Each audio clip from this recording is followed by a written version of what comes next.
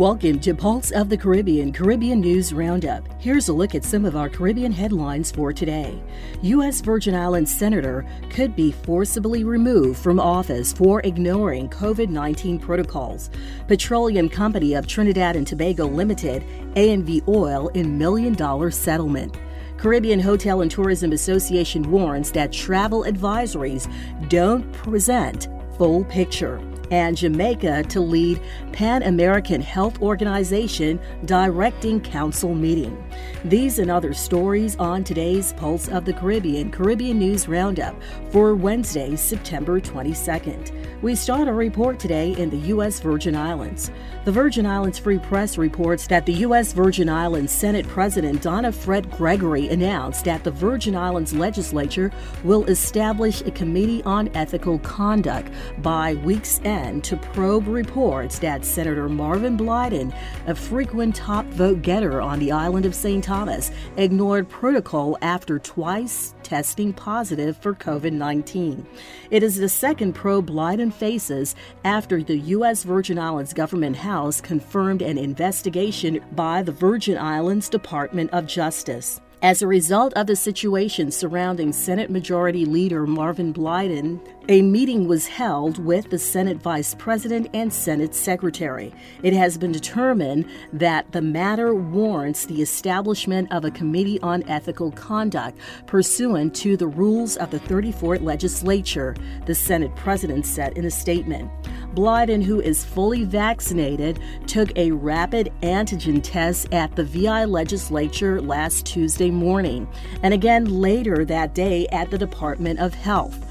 Both of them came back positive, according to his statement. Then on Thursday, Friday, and Saturday, Blyden took 3 different rapid tests administered at home, which showed negative results. Blyden proceeded to attend a scheduled meeting Saturday night with potential investors who had already flown in for the meeting, where he potentially affected scores of others. At a Monday Government House press briefing, Government House and Health confirmed that a probe is on the way into Senator Blyden's actions. Trinidad and Tobago Newsday reports that Petroleum Company of Trinidad and Tobago Limited and ANV Oil are in a $1 million settlement. 4 years after Petrotrine prematurely ended a contract with ANV Oil and Gas Limited in what became known as the fake oil scandal, the Petroleum Company of Trinidad and Tobago has settled an arbitration dispute between itself and ANV. ANV will receive $18 million as full and final payment for any and all damages suffered by in the connection with the termination of the production sharing contract. The petroleum company said this settlement avoids the payment of millions of dollars in damages to AV, money which was awarded by an arbitration panel.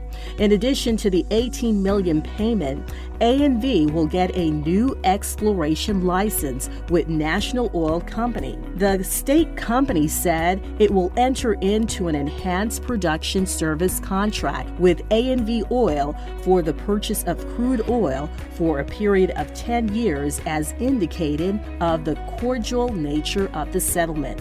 On the political platform 4 years ago, opposition leader Kamala Prasad Bisesar alleged that ANV Oil, owned by Nazim Bakshi, was charging the state for oil not actually produced. Petrotrine subsequently investigated the claims and ended AV's drilling contract for crude from the Cat's Hill field in Rio Claro. Petrotrine was later restructured with the interest vested in Trinidad Petroleum Holdings Limited Group of companies.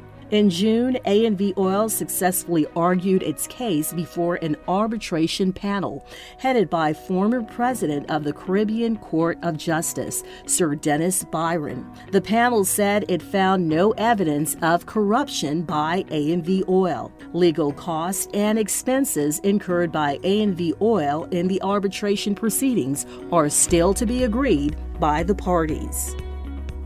Antigua Newsroom reports that travel advisories have been placed on several Caribbean destinations due to the increase in COVID-19 cases. This is attributed to the highly contagious Delta variant. Vanessa Ledesma, acting CEO and Director General of the Caribbean Hotel and Tourism Association, said that there has been no indication that the increase in travel to the region over the past several months has contributed to any significant spread of the virus. According to the contact tracing analysis provided by several of the region's destinations, which are monitoring this, the level of COVID-19 transmission between residents and visitors has been negligible, said Ledesma, who added that testing of departing travelers returning to major source markets has shown insignificant positivity rates. The Travel Trade Association veteran believes that travel warnings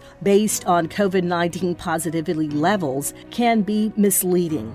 We have gone to great lengths to produce the safest possible corridors in our tourism-related communities, she assured, adding that Caribbean travel is safe and continues to get safer. Ledesma shared that the Caribbean community's commitment to health safety started long before the beginning of the pandemic, and its multi-agency collaborative approach helped to jumpstart the training of nearly 8,000 of the region's tourism industry supervisors, managers, and owners.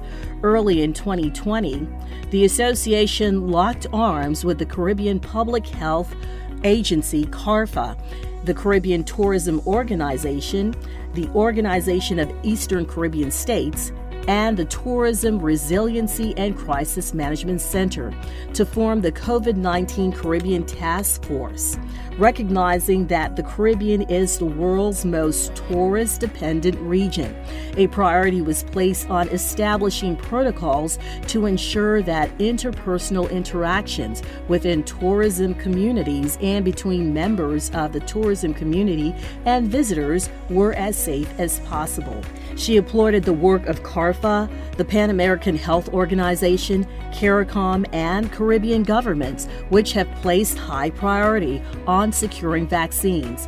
We have been advised that vaccines are now readily available throughout the Caribbean, so there is little excuse for those who are able to receive one not to do so. A number of destinations within our region rely on tourism for more than 70% of their GDP and over 50% of employer. That is what makes it deserving of special consideration for vaccines, she added.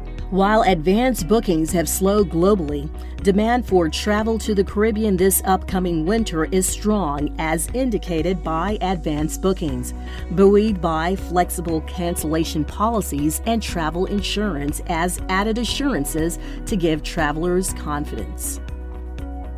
Jamaica Information Service reports that Jamaica's Health and Wellness Minister, Dr. Christopher Tufton, has been selected to serve as president of the Pan American Health Organization's Directing Council meeting and will lead the 59th meeting of the 35th Pan American Health Organization member states. The council is meeting in Washington, D.C. The week-long meetings began on September 20th and will conclude on Friday, September 24th. Matters for discussion include a roadmap for the digital transformation of health sector in the region of the Americas, a comprehensive approach for addressing health threats at the human-animal environment interface, and reinvigorating immunization as a public good for universal health. Additionally, Jamaica is expected to vie for a position on the executive committee to serve for the term of 2021 to 2024. The Pan American Health Organization Directing Council is responsible for setting the organization's policies and priorities for technical cooperation, as well as discussing matters of public health significance and agreeing on the way forward for the region. 721 News reports that the Directing Council of the Pan American Health Organization 73rd Session, the Regional Committee on the World Health Organization for the Americas, has invited St. Martin's Minister of Health, Social Development and Labor, Omar Ottley, to serve as a member of the Committee on Credentials of the 59th session from September 20th to 24th, 2021. The Pan American Health Organization Directing Council meets annually to discuss constitutional program policies, administrative and financial matters, elect member states to serve on boards and committees, and present awards. As a member of the Committee on Credentials, Minister Ottley will work with representatives of 2 other member states to evaluate all the delegation's credentials. The role will also require reporting on pending accreditation. Accreditation is an essential step in the procedural process. It recognizes those member states eligible to vote on critical public health program policy matters relevant to the Caribbean and Latin American countries. The epidemiological situation resulting from the current COVID-19 pandemic and related public health restrictions preclude the possibility of holding the Directing Council in its traditional in-person format. Thus, it will be held virtually using video conferencing technologies. This invitation brings me great joy because it provides another opportunity for knowledge transfer among members of the Caribbean, Pan American region, and the world by extension, said Minister Ottley. It also allows St. Martin to build on its thriving relationship with the Pan American Health Organization and World Health Organization, and it showcases the island's commitment to continuous progression. The Jamaica Information Services reports that the government of Jamaica has donated medical supplies valued at more than $10 million to the Republic of Cuba to assist in the fight against the coronavirus in the Spanish-speaking island. Foreign Affairs and Foreign Trade Minister Senator the Honorable Kamina Johnson-Smith handed over the items to the chargé d'affaires of the Cuban embassy, Yusilis Calvo Borges, during a ceremony held at the embassy in Kingston on Wednesday, September 15. The items include medicines, disposable medical masks, sterile gauze pads, inhalers, and other over-the-counter pharmaceutical items. Senator Johnson-Smith, in a statement, informed that the donation is part of a broader response by the Caribbean community, CARICOM, to Cuba. The Foreign Ministry is also pleased to facilitate the shipment of additional medical supplies donated by members of the local medical fraternity and other well-wishers, which will be included in the container to be shipped. The donation was organized through the joint effort with Jamaican private sector companies, Lasco Pharmaceuticals and CariMed Limited. And finally, the Weekly Journal reports that Isabella Casilla Guzman, the administrator of the U.S. Small Business Administration and member of President Biden's cabinet, made her first official visit to Puerto Rico, engaging with government officials, small business owners, community organizations, and business development centers to spotlight the island's economic recovery from the coronavirus pandemic. During her visit, Guzman met with Governor Pedro Pierluisi and Economic Development Secretary Manuel Cedres Miranda, as well as San Juan Mayor Miguel Romero Lugo. After visiting a shuttered venue operations grant awardee, Museo de Arte de Puerto Rico, she also met with natural disaster-impacted small business owners.